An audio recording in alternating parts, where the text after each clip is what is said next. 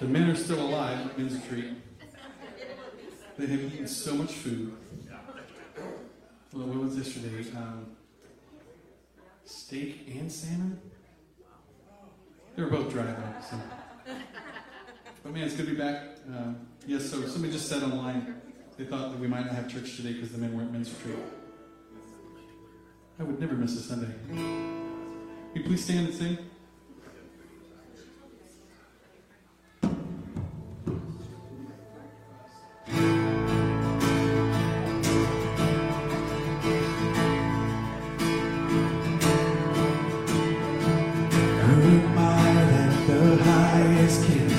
Would wear a crown.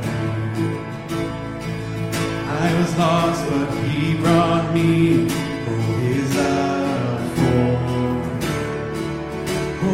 love for me. Sing. Who the sun sets free. Oh, it's free indeed. I'm a child of God. Yes, I am.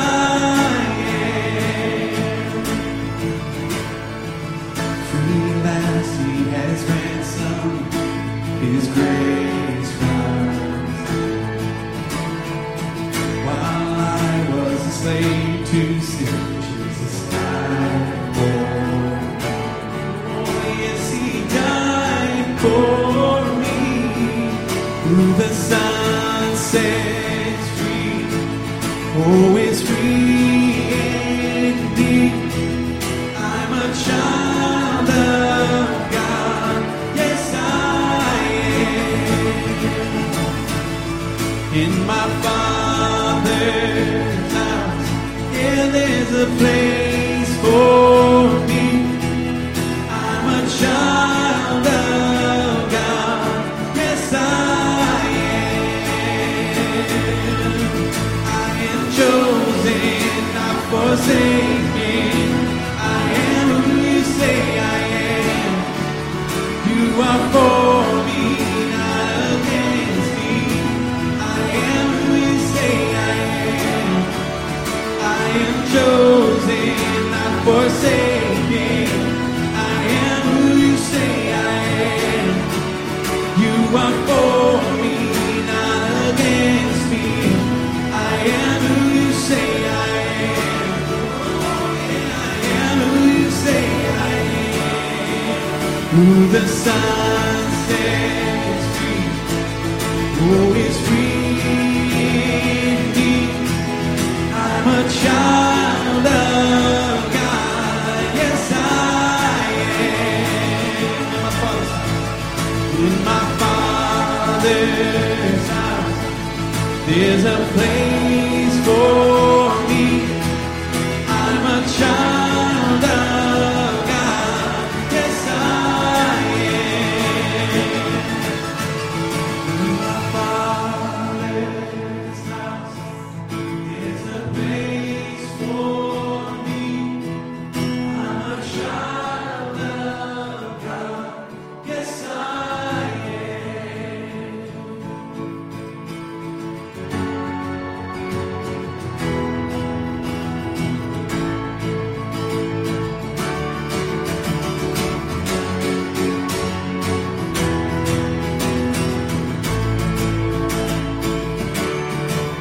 I am chosen, not forsaken. I am who you say I am. You are for me, not against me. I am who you say I am. I am chosen, not forsaken. I am who you say I am. You are for me, not against me. I am who you say I am. I am who you say I am. Oh, I am who you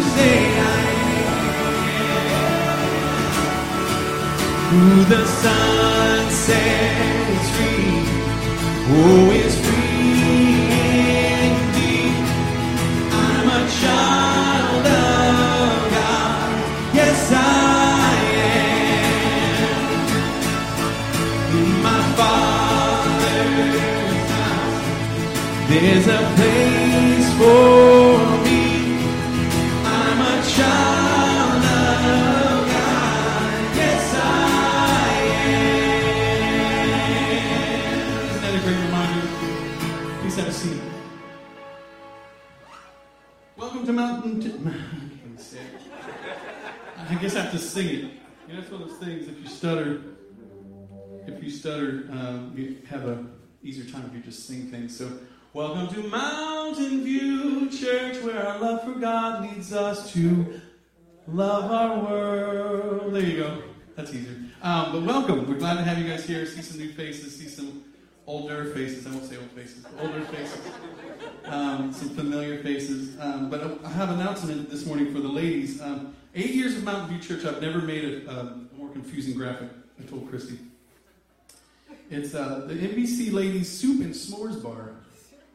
I'm going, I gotta put soup and s'mores together. I'm down, but she says I can go if I want to. It's Friday, November 5th at 6:30 at Sharice Carter's home. It's 9320 North Hills Court here in Oakdale. Contact either Christy or Morgan for more information. But yeah, I think the soup provided? Because I like a good soup competition. Anybody ever had one of those? We do that when we're camping sometimes. Well, it's not really a competition. It's everybody makes soup, and I think it's a competition. And it's always everybody wins in that one. But yeah, so let them know if you have any questions about that. I'd love to get you guys together, enjoying each other's company and the Lord as well. Would you please stand and sing another song?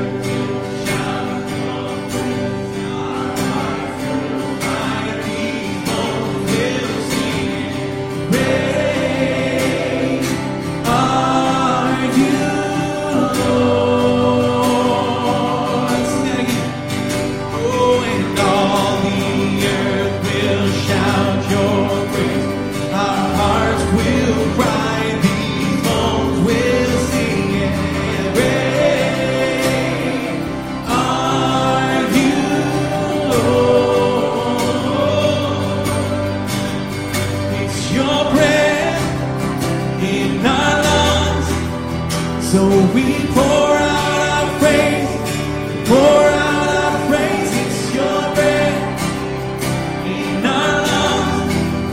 So we pour out our praise to you only. It's your breath in our lungs. So we pour out our praise, pour out our praise. It's your breath in our lungs. So we pour out our praise to you only. We sing, great are you, Lord.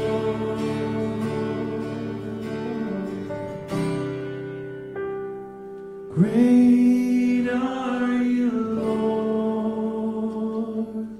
Please have a seat.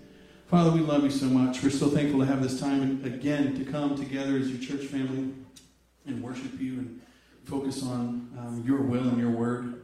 We do pray for our brothers that are down in Hume having a good time. It's such a blessing to see the different ages and different backgrounds all get together, and the camaraderie and the encouragement that's going on down there. I pray, Father, that it'll be contagious when they come back. We thank you for this time in the Word. We thank you for the information that you've given to Ron, that he might share it with us, and we might all get something out of it. We love you, Lord. In Jesus' name we pray. Amen. Good morning. You know, Mitch was saying we go down to Hume, which is correct because it is south of here, but it's also, I always think of going up to it because you're up at 6,000 feet elevation, and you don't get any coverage. When you're coming down, you know, you don't hear anything. All of a sudden, your phone starts going beep, beep, beep, beep, beep, beep. You know how that is? Like when you come down from Sonora. He's a legal driver. I passed him. He's on the side of the road answering text messages. I'm driving out there like this. Beep, beep, beep. And he pulls over and he goes, are you okay? Is everything okay? I just thought, well, I mean, there's a good chance to get out of the car and stretch for a minute. So I didn't have that man looking like, he comes over and thinks, he thought I was in trouble. So I thought, well, that's nice to know. Somebody cares about me. But we had a great time, and wish all you guys could have been there. And hopefully those that weren't will be there next time, because it's really it's just awesome to be together with all these guys together and hanging out and like all the things that Mitch said in his prayer. So really neat. And I'm glad that you're all here, though. I'm glad to have you all with us today. I want to start by reading to you from Ecclesiastes chapter 3, verse 1. It reads, "For everything there is a season and a time for every matter under heaven." I've spoken on this in the past. It goes on to give the different examples, and I've spoken on this. But I was recently sort of fixating on the word seasons. So I looked it up. My ESV study Bible, Max Roglin is the scholar who's done this research on this, and he basically tells us what seasons means. And it's not a big surprise to us. He says it's an appropriate occasion for every human event or activity. But that life is also endlessly complex, right? So we have different times. We have a season for retreat, maybe. We have a season for labor. We have these different seasons in life. But they all have different intricacies within them. And as we're passing into this new season of climate, things have changed out there. Getting a little cooler. Have you noticed that? Getting a little darker earlier. And it got me thinking about this. And I thought, oftentimes we talk about the seasons of life, don't we? And spring has come to be the time where we talk about new life.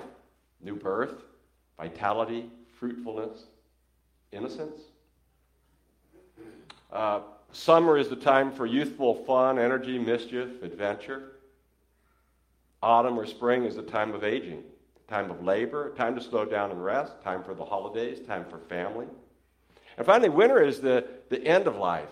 It can be a time of darkness, soreness, and fearfulness, but it's also a preparation for new life for those in Christ. It's a time for peace. It's a time for legacy. And since we have the men's retreat this weekend, I thought we'd take a pause from the series that we're doing, which I'm really enjoying, and I know a number of you have expressed that you really like this topic. We're talking through what we believe in, and we're going through our statement of faith and just explaining what it is that we at Mountain View believe in, which is what really all true believers should believe in. Throughout history, we're not saying a lot of different things. Some will emphasize some areas more than others, but for the most part, we're saying the same thing. if we're following what the Bible teaches. So next week we're going to be talking on an interesting topic. The topic is Jesus. Boy, there's a lot to say there. It's very exciting. And if you want to read ahead, you can do so. You can look up our statement of faith, because we're just going on the statement of faith. So you can go to our website, and then what you do is you just click on a couple things. Click About Us, and then click on Statement of Faith, and then read about what we are going to be talking about on Jesus. But today we're going to be looking at the seasons of our life. So I want to jump into that with spring. Ecclesiastes chapter 3, verse 2 gives us the first example of a season along with the two bookends of life.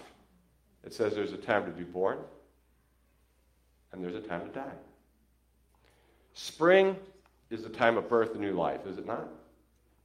Think of the little animals, the new babies in the forest at that time of year running around, the blossoming of the different bushes and different flowers. It's a time where the leaves come back on the trees and the bushes.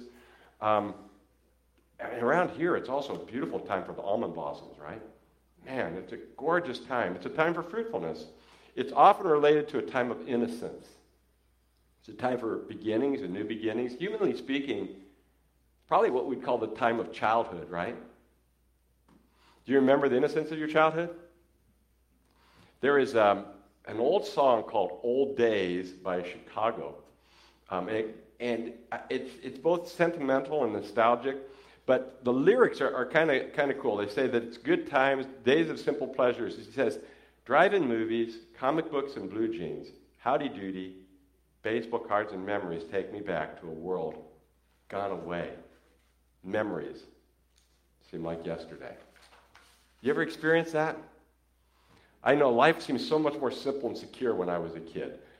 We went to the drive-ins. I mean, there are not even drive-ins around that much anymore. We had a drive-in just minutes from our home, and we would hang out there from the time I was a little kid watching Disney movies with my parents till I was an older kid. We'd go out, my friends worked there. We would hang out after they closed the place down and hang out down at the drive-ins.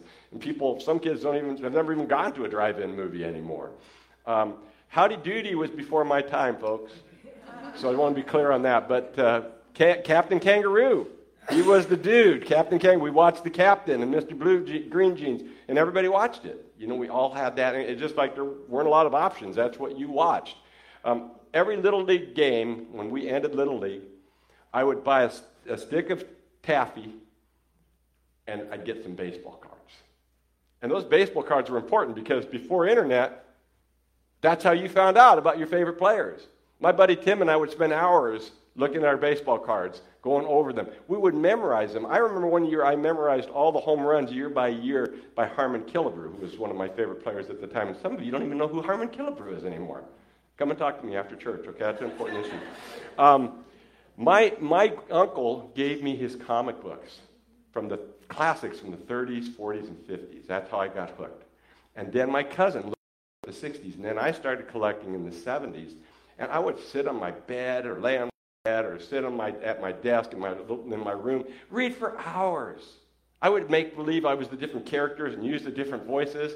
I had so much fun with that. And you know what? It made me a pretty penny, too, and I sold most of them. But they're gone now, right? Everything just disappeared. And I figured I might as well sell them before they all disintegrated, which was kind of happening at the time. But it's amazing how, those things they seem like yesterday, and yet they change. Life goes so fast, and some of those things I talked about aren't even here anymore. They're just gone. And time goes on, and that's what happens. One important lesson, I would say, even for you kids that are listening, is to hold on to today's memories. Because it's amazing, especially in the world we live in today, how things that you are enjoying right now will be gone in the next 10, 15 years. Especially those relationships with people. Those are so important. Treasure those relationships. Hang on to them. Don't worry so much about a future. Enjoy today. Jesus talks about that in Matthew chapter 6, verse 34. Remember, he says that we shouldn't worry about tomorrow because tomorrow has enough worries for itself. But take care of it. Enjoy today. Enjoy the moment. Enjoy the memories that you're making. But I started thinking more about this, and I thought, does the Bible say anything specifically about childhood? Well, it says a lot of different things, but one that popped into my mind was Mark chapter 10, verses 13 through 16. I want to read that to you. It says, and they were bringing children to him, to Jesus, that he might touch them, and the disciples rebuked them. But when Jesus saw it, he was indignant. He said to them, "Let the children come to me. Do not hinder them, for to such belongs the kingdom of God. Truly I say to you, whoever does not receive the kingdom of God like a child shall not enter it." And he took them in his arms and blessed them, laying his hands on them. I don't have time to dissect this passage like we normally would, but I want to just hit some high points that I think relate to childhood and to this whole era that we call spring, the season of spring. First is the culture of the day did not value children. They were considered insignificant for the most part. What was valuable is that one day they'd grow up and be laborers and could help you in the world. But as children, they were just children. And we say how horrible that is. We really value children in our culture. But the question I have to you is, do we? There's a tendency in all cultures to undervalue children. One of the ways we do that today is we flip the coin the other way, and we say, I love my kids so much, I'll let them do whatever they want to do. They'll tell me where we're going to go to church, or if they'll tell me where they're going to go to school, or if we do. They'll tell me what they want to eat. The problem is that in our efforts to do what our children want, we're not doing what's best for our children. We're the adults. We're the responsible ones. We need to make those decisions. We're not valuing our children when we do that. We're valuing ourselves. We're making life easy for us, often at their expense. Now we flip it again, and we have the parent who controls the kids. I see this a lot of times where you have parents that are kind of, this is what we do, which can be good, but they can almost brainwash their children. And they try to control them, and they get them into one area. Especially we see this a lot in sports, don't we? Just train the kid, and we just almost make him a robot. And you're valuable to me. My buddy Tim, who I played baseball with, my old baseball buddy, he threw in 2 no-hitters in Little League. He was phenomenal. And his dad was there for every game. But, when his arm was destroyed and went out, guess who disappeared from his life? Because that was what mattered to him. So you can see how we can undervalue kids, too. And it's important that we value them. The other thing I like is that Jesus wanted the kids to come to him. And we should all desire children to come to Jesus. But we also have to be very careful at this age, because have you noticed that most kids will do whatever the authority says? You can manipulate almost any kid into praying a prayer to give their life to Jesus. But is it sincere? Is it genuine? And that's where we have to be very careful. We need to tell our kids about Jesus. We need to read the Bible to them. We need to pray with them.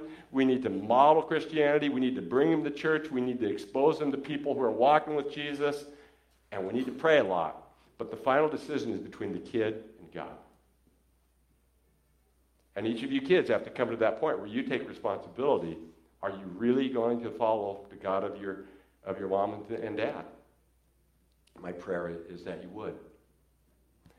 Jesus says something else that's very interesting for us as adults. He says that we must enter heaven, the kingdom of heaven, as children. What does that mean? Really, within the context, the main point is that children were dependent on their parents, teachers, other adults. They don't think about themselves. They just do what they're told to do. Life is easier in some ways. And yet, isn't there always a desire, a dream, for the opportunity to contribute yourself? It's every kid wants to be an adult someday. And I believe it's true with us too. I believe that there is an emptiness without Christ. We want to contribute, but you know what? We're really not contributing, not to the big scheme of things, if we're not on the team of the King of the universe. And without God, we'll have that emptiness that we had even when we were children, because there's this vacuum that's left unfilled in our hearts. It's a good thing to want to go after God. And the other thing that I see that happens is, this is one of the things that I see that happens is, I think when God wants us to come as children, he wants us to come genuinely. He wants us to come surrendered. He wants us to come as the people he made us to be. Have you noticed that you have certain personalities that God gives you, and then as you grow older, through life's experiences, through hardships, through circumstances, through people coming in your life, it kind of shapes your personality. That's not all bad. We need to grow up and we need to mature, but there are times when we actually lose the essence of who we are. So certainly, God wants us to develop our gifts. He wants us to maximize our gifts and minimize our weaknesses, right? He wants us to grow as individuals. But he wants us to be who we are.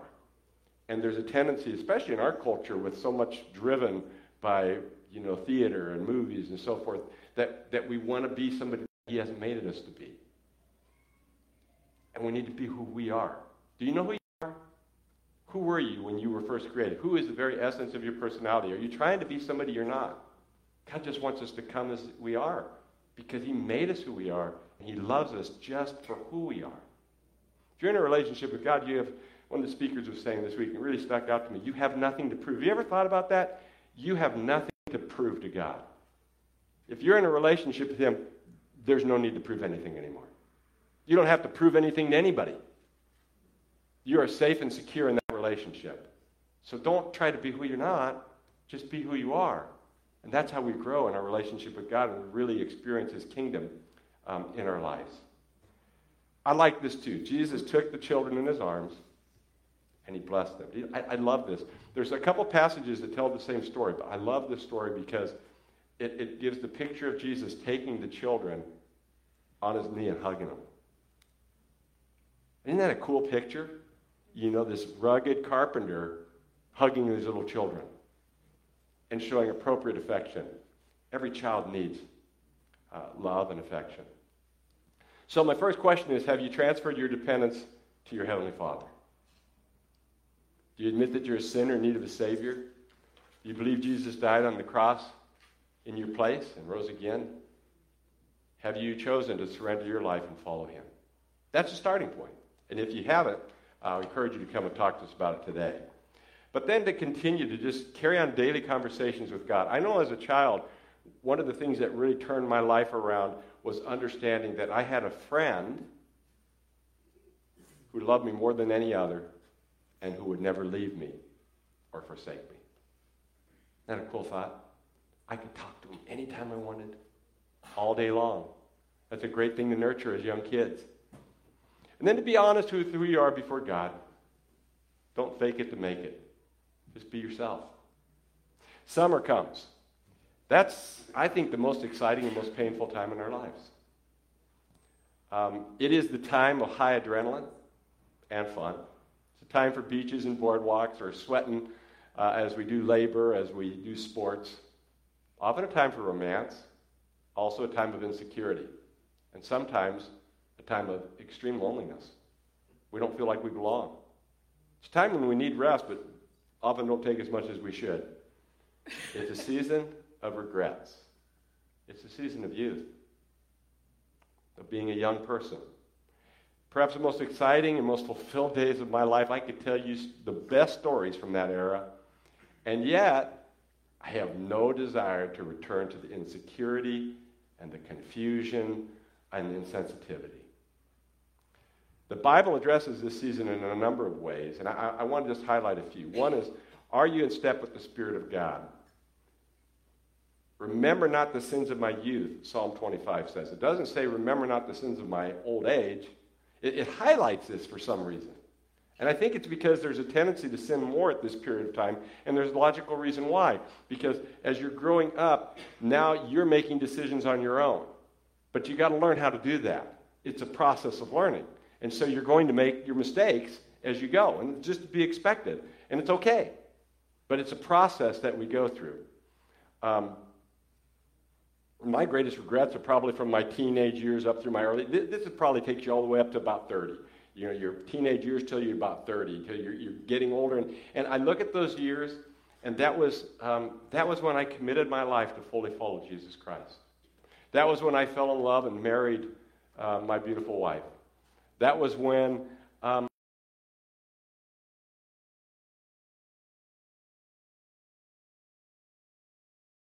those are powerful years, and yet they were hard years, and they were rocky years too, where there were, I probably have most of my regrets from some of the things that I did during those years.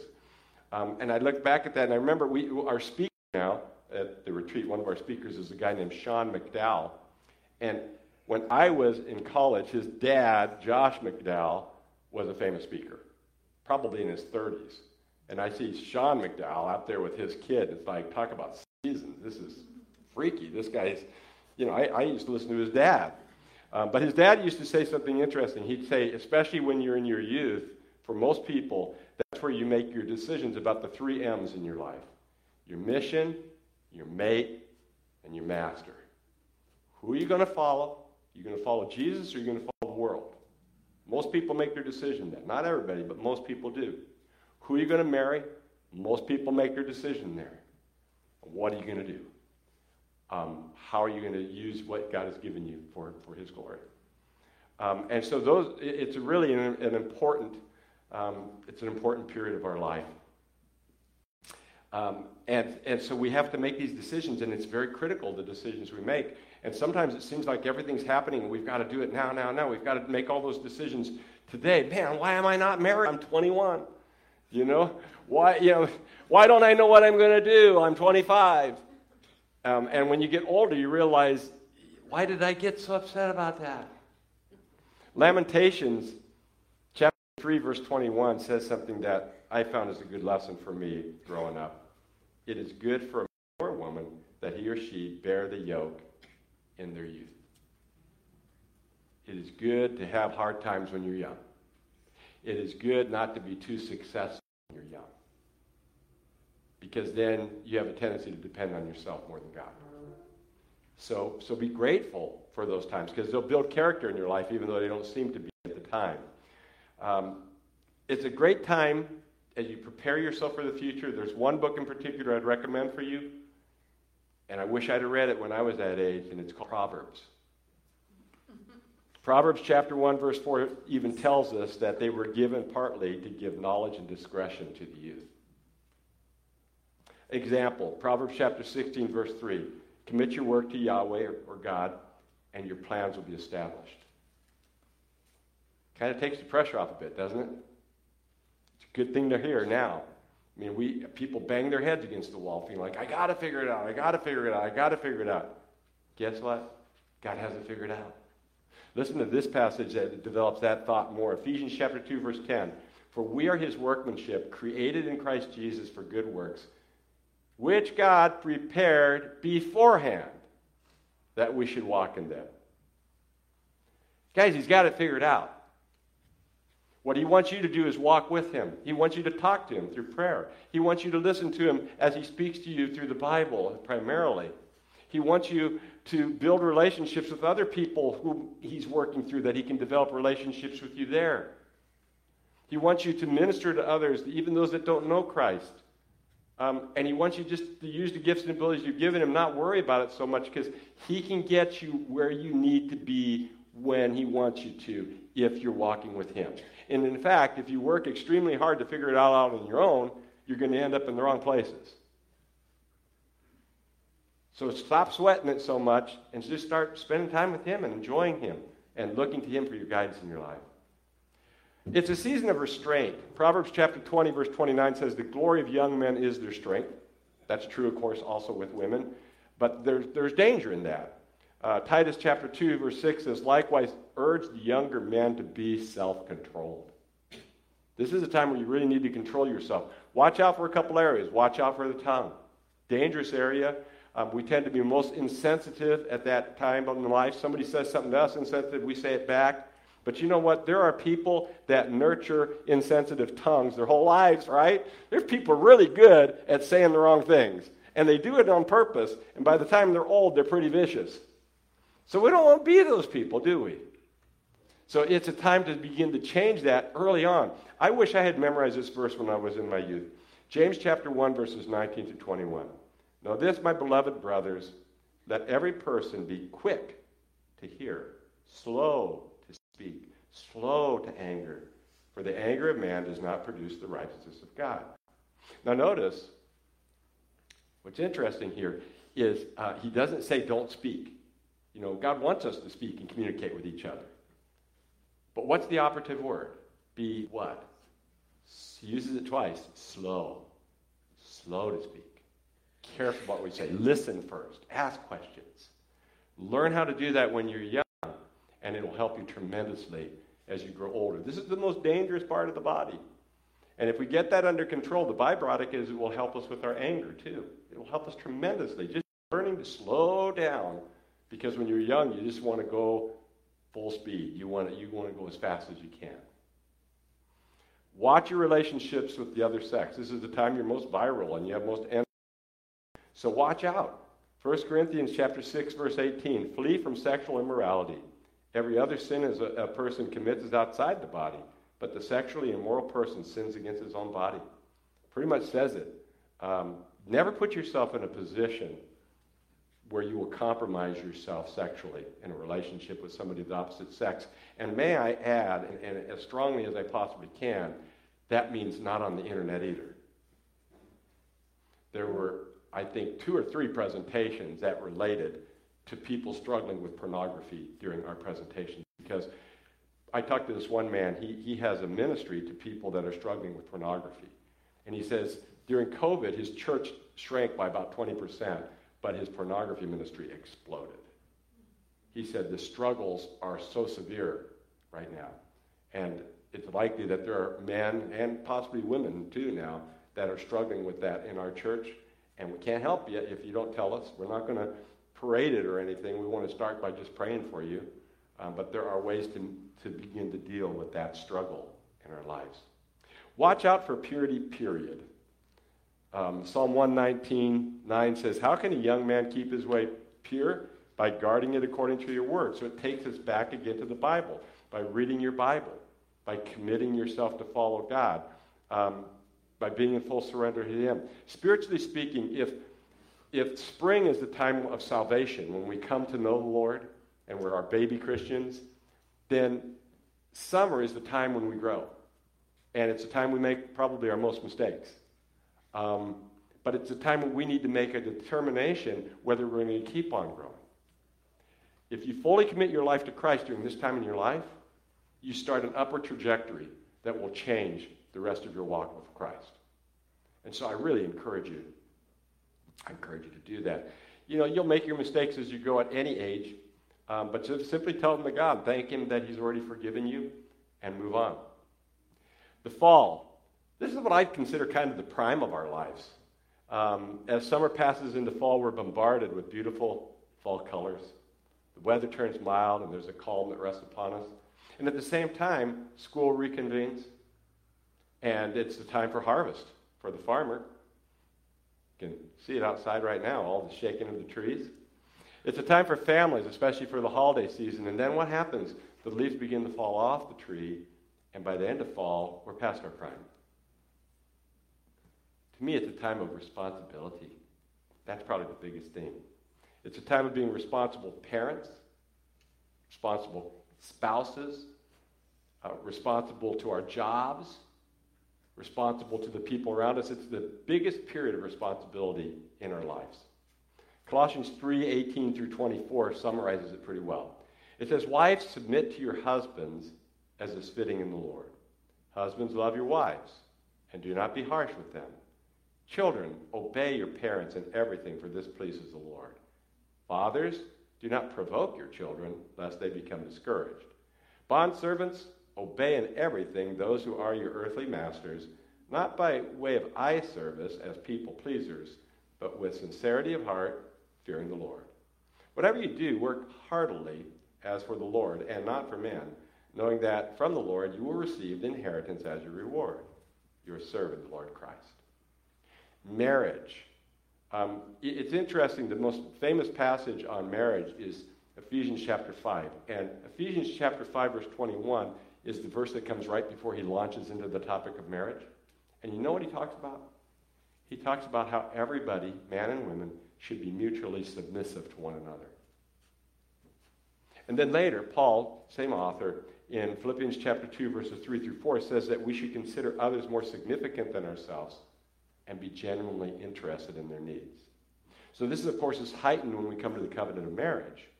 But, you know, when we see this interworking that takes place between a man and a woman. The problem comes when we consider who's leading this thing. When you're dancing with somebody, have you ever noticed that somebody needs to lead? If you don't lead, you're going to be stepping all over each other's toes. So somebody has to lead. But how do you choose who it's going to be? You don't have to worry about it. You don't have to debate about it. You don't have to research it. The Bible says God, in his infinite wisdom, when he created human beings, he created roles for them. He created the man to be the leader in the relationship. And that's just, that's what God desires. But what does that mean?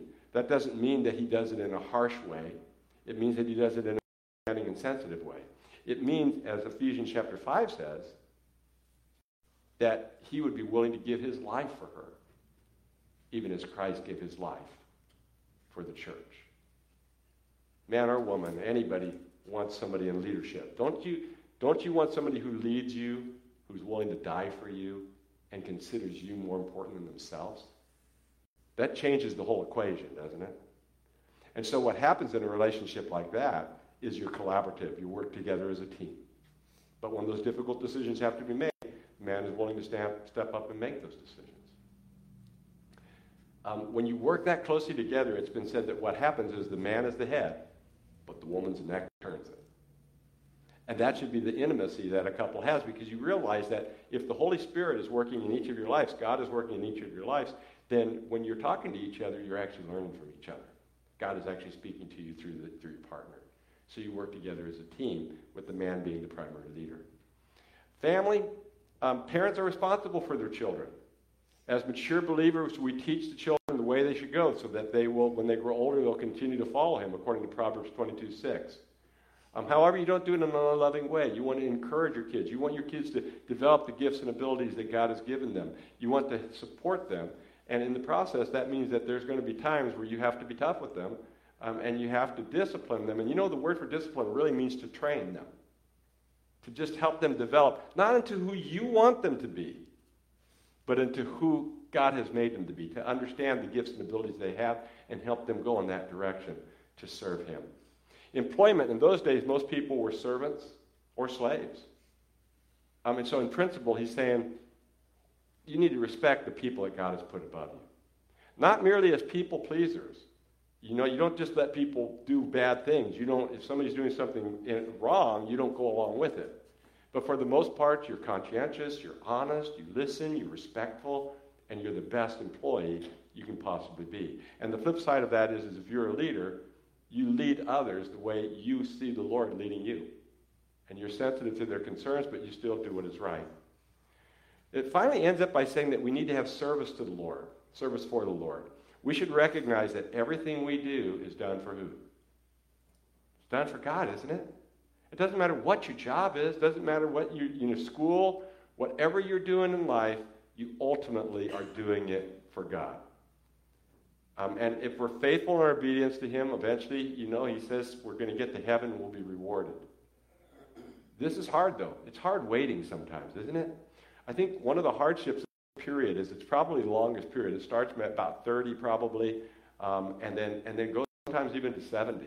There's kind of an overlap here. And as you go through this period, sometimes it seems like, man, I don't know if I'm ever going to make it. There's so much responsibility. It seems like I'm never going to get to heaven and get to the end of this thing. In his song, Long Way Home, Stephen Curtis Chapman sings, I had no way of knowing how hard this journey could be. He even says later, he says, the mountains the valleys are deeper and the mountains are steeper than I ever could have known. But I know we're going to make it. I know we're going to get there soon. I know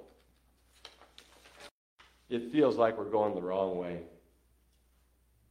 but it's just a long way home. Endurance is what we're looking for in this game. Paul writes, but we rejoice in our sufferings, knowing that suffering produces endurance, and endurance produces character, and character produces hope, and hope does not put us to shame. For God's love has been poured out into our hearts through the Holy Spirit who has been given to us. It can be hard, but we have the certain hope of heaven awaiting us. I say this because this is a season where most people lose their first love. They stop attending church, or it becomes merely a social club for them. They lose the fire in their belly that they first experienced. Life can be tough. There's no doubt about it. But at the same time, it's through suffering that we grow the most in Christ. It strips us of our own efforts and it draws us closer to Him. As we endure, we will grow as people, and it's just part of that process, and we'll be more certain of the fact that heaven's going to come. Each time we go through our trials, we grow closer to God. We become more certain that He's going to take care of us. I want to say this. I don't enjoy suffering. But I've grown to respect it and endure it because I've seen what God does through it. That's when we grow the most. It may seem like a long time, but we'll get to heaven. We'll get to the end of this journey in God's perfect timing. God also ministers to us through other people during this time. And that's why it's good to have some close friends. Iron sharpens iron, one man sharpens another. Who's sharpening you to help you as you draw nearer to the end of the journey? I want to look at winter now. Winter is a so-called golden, but is it really so golden? Not usually from our perspective, it isn't. But, earlier we looked at Proverbs chapter 20, verse 29. It talks about the strength of the youth. But we did not look at the whole verse. The whole verse says, the glory of young men is their strength, but the splendor of old men is their gray hair. Now, I have more baldness than I have gray. But I think it means the same thing, right? It's the same idea, is it shows that you're getting older. And if you're getting older and you're hanging on to the Lord, then we should respect that. We should get excited about it. I like this passage here in Timothy. 1 Timothy says, do not rebuke an older man, but encourage him as you would a father. Younger men as brothers, older women as mothers, younger women as sisters in all purity. Sounds almost like a family, doesn't it? If you're in a relationship with Christ, those that are in a relationship with Christ should be closer to you and are actually closer to you than your own family that doesn't know Christ. But it's a difficult time. It's the time when the leaves fall from the tree and the land is cold and barren. But then what happens? Refreshing rains come. Maybe not in California. And the green grass grows and life gets ready to start anew. Right? It's a frightening time because our bodies and our minds literally begin to fall apart. Ecclesiastes chapter 12, verses 3 through 8 describes the painful process. Ecclesiastes chapter 11, verse 8 reminds us that the older you get, the more darkness you see. But I can say this along with the psalmist. I can talk about God's provision because I've lived long enough to see it. I have been young. Now I'm old. Yet I have not seen the righteous forsaken or his children begging for bread. I have seen in my life that God takes care of his own. Now this is poetic, okay? It's a poetic statement. So it needs to be understood that we've already established that you will have hardships and you learn the most through suffering. But I think what the psalmist is getting at is that God will provide for you. No matter what, he finds a way to provide for you and make good out of the bad. And he will get you to your destination of heaven as you hang on to him. I've seen him to always be faithful. And I've seen some pretty bad stuff there. And one of the things I witnessed is that the people who go through the most suffering and hang on to Jesus, they're the ones that have the biggest impact, not the other way around. They're the ones that have impacted me. They're the ones that I see God holding on to them and caring for them, as they age. And I marvel. My mother-in-law's here, and I'm just so grateful for her finishing her journey strong. So that means a lot to me. And, it's neat when you see people that are just hanging on to Jesus, even as they come, as their life is getting near the end. And it's great. And I've seen it in my own life. I would say if there's a theme in my life, one of the themes in my life is 2 Corinthians 12:10. For when I'm weak, then I'm strong. It's amazing how God has worked through the weakness in my life, more amazing than he's ever done anything through my strength. I heard a story lately I want to relate to you. I was up in Placerville. I was speaking on the history of world missions for perspectives. I'm up there speaking, and I met this guy, and he told me his story. His wife was diagnosed with a brain tumor. She was young. She had 3 sons. She told the doctor, God has impressed upon me that I am to live until I see all these boys raised. The youngest son was 1 year of age. She lived 17 years, saw him graduate from high school, and died 2 months later. He said they were rough years. He said she struggled mentally, and she struggled physically, and it was an embarrassment and a burden at times for he and his boys.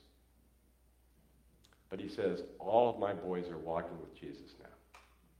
Now we think about, you want your kids to walk with Jesus, what you need to do is get these books that tell you all the things you're supposed to do.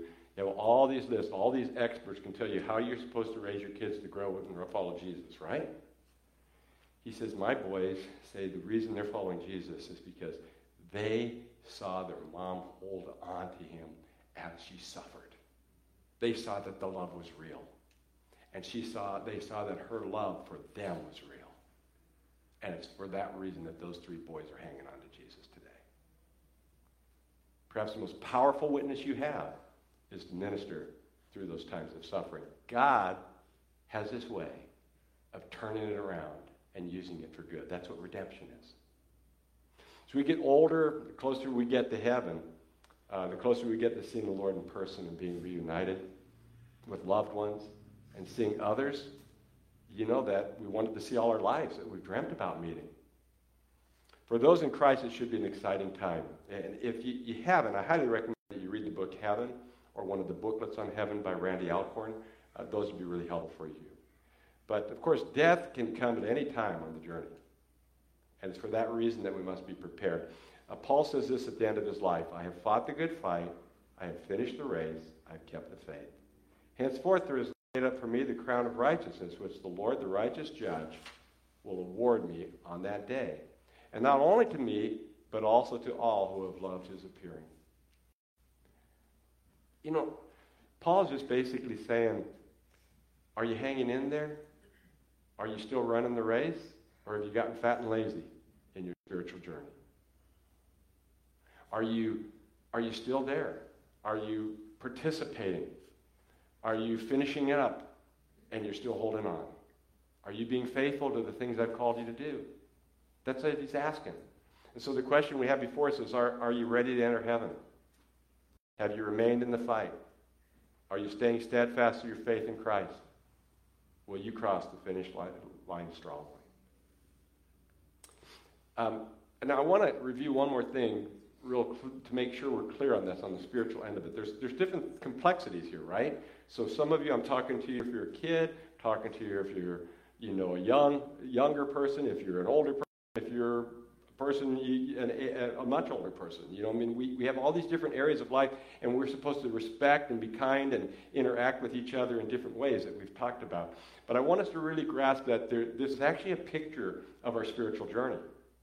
I've tried to weave that in there, and I want you to see this, that spring is when we receive Christ by faith, right? That's our salvation period. That's when we're baby Christians. And that can last for a while, but it shouldn't last very long. There are people that are baby Christians their whole Christian existence, which is pitiful. We need to grow up.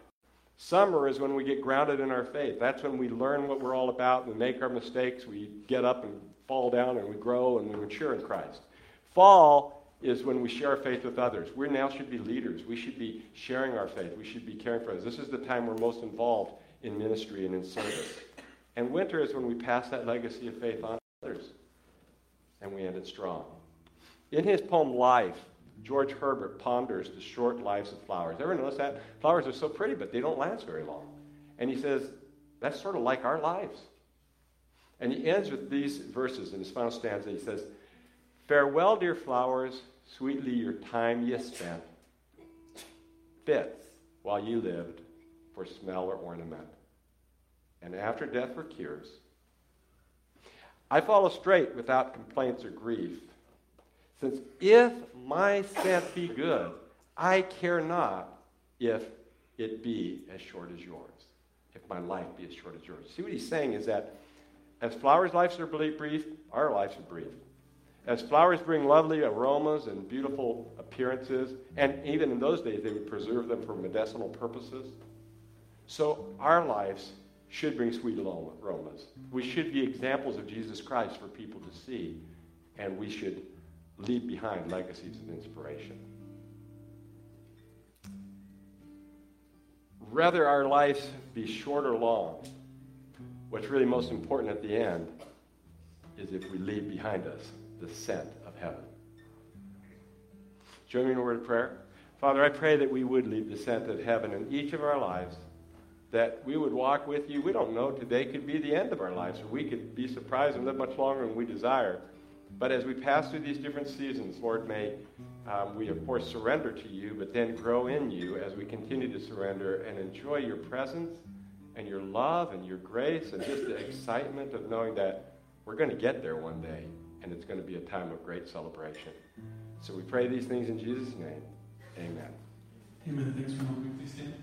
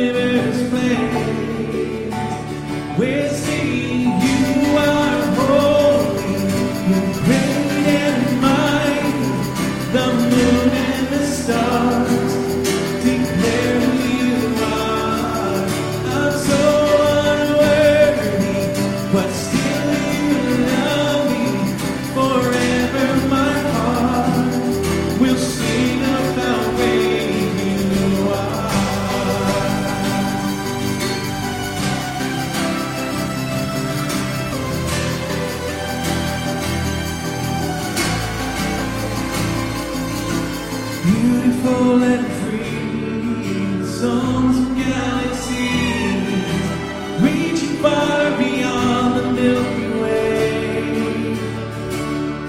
Let's join it with the sound. Come on, let's sing it out as the music of the universe plays. We're singing, you are holy, great and mighty. The moon and the stars declare who you are. Not so unworthy, but still you love me. Forever my heart will sing of you. All glory, honor, power is yours, amen. All glory, honor, power is yours, amen. All glory, honor, power is yours, forever, amen.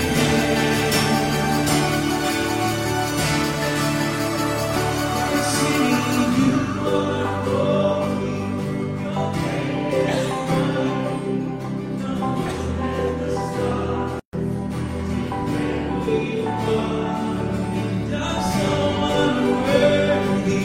but still you love me. Forever my heart will sing of you. Will sing you are holy. You're great and mighty. The moon and the stars declare who you are. I'm so unworthy, still you love me. Forever my heart will sing of the great you are.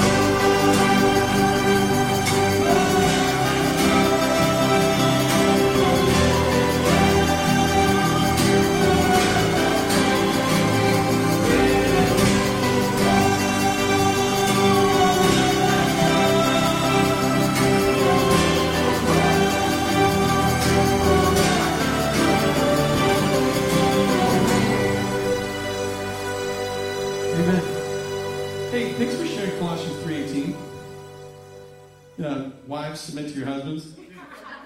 I want to tell you guys, as someone who gets married, a guy who gets married comes from somewhat confusing, hardcore traditional background where that's like, it's a no-brainer. Wives, submit to your husbands in all the dumbest ways too, not just spiritual things, but to try and filter that out as a young husband who's trying to please God and love his wife as Christ loved the church, that's a terrifying verse. It's like, if I were to say, I need 3 volunteers, who's going to raise their hand? Right? Nobody wants to volunteer to be the one on the stage. Nobody wants to be the one in charge until they find out what's in it for me. But as a young man, that's a terrifying verse. It's like, I got to be really careful what I do and how I lead. I think it's been abused. Yes. But I think the problems in this world today stem from that not happening. Yes. And men not being worth following. Yes. Huh, guys? Yes. And there's times that man, don't submit to me right now. I'm having a really bad week. I'm off, man. I mean, that's a very important verse. We have a new song, Hymn of Heaven. Have you guys heard it on the radio yet? Good, because I'm still getting familiar with it. It's in a different key. So help me out. But the lyrics are just beautiful.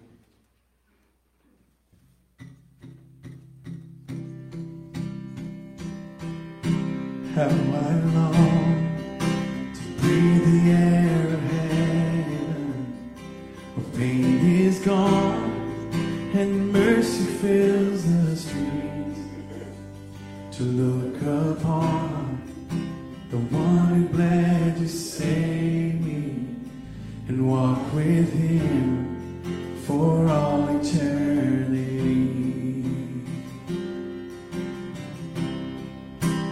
There will be a day when all will bow before him.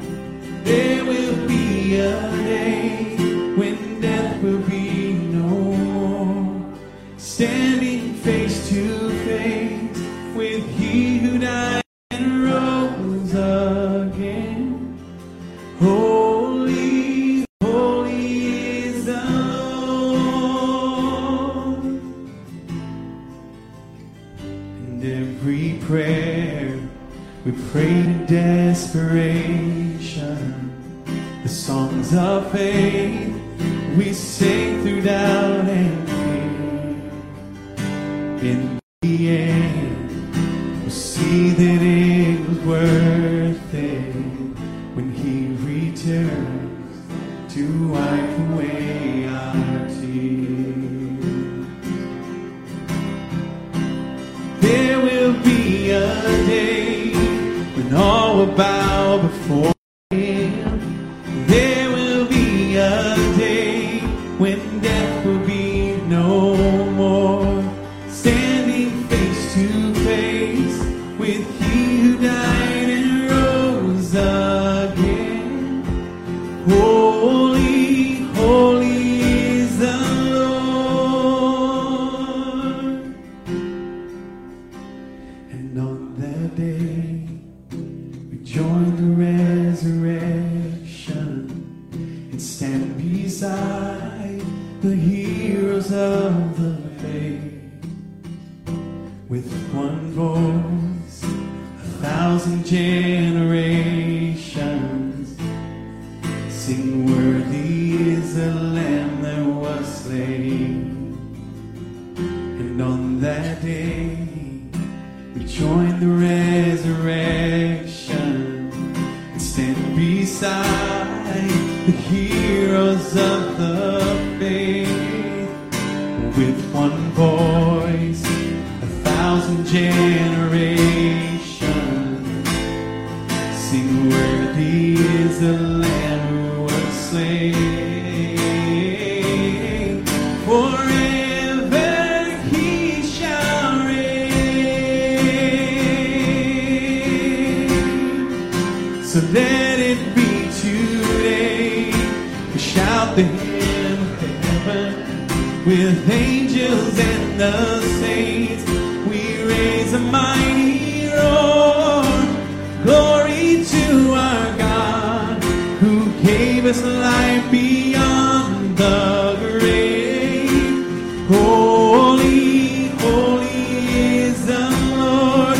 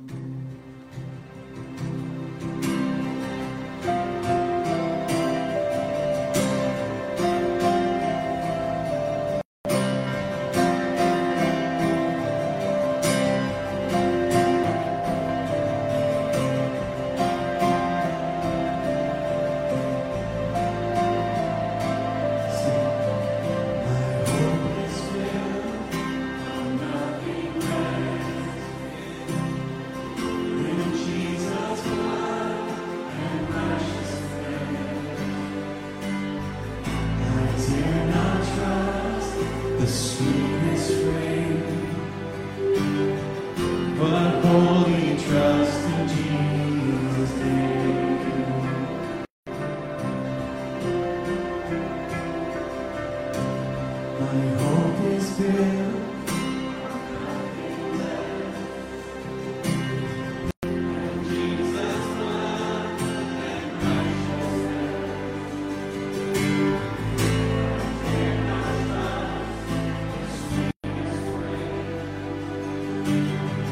But only trust in Jesus' name. Christ alone, cornerstone, we made strong in the Savior's love. Through the storm, He is Lord, Lord of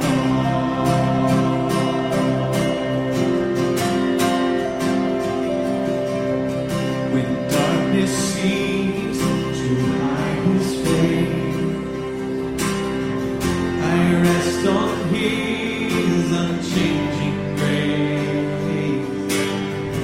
In every high and stormy gale, my anchor falls within the veil. My anchor holds within the veil. Christ alone, cornerstone, we made strong in the Savior's love, and through the storm, He is Lord, He's Lord of all. He's Lord. He's Lord of all. Christ alone, cornerstone, we made strong in the Savior's love, and through the storm, He's Lord, He's Lord of all. Sing that again. Yeah, Christ alone.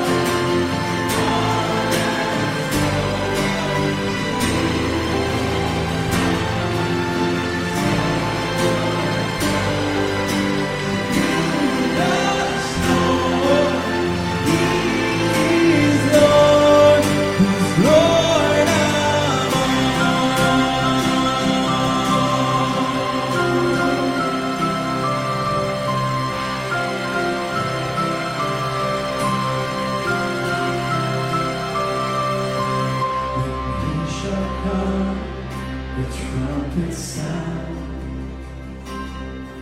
Oh, may I live in Him be found,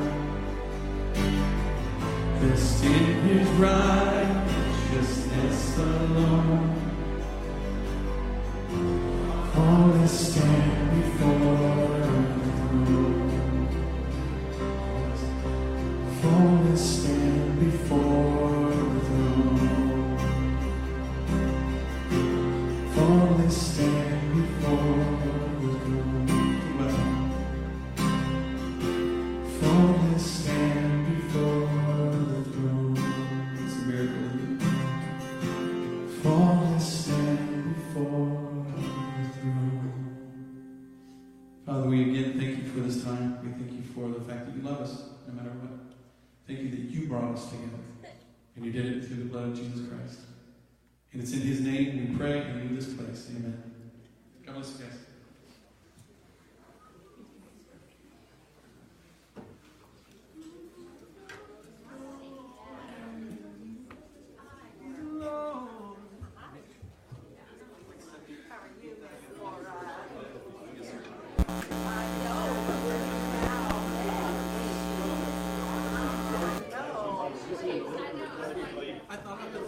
There's a microphone. Hold on, let me answer the doctor's question.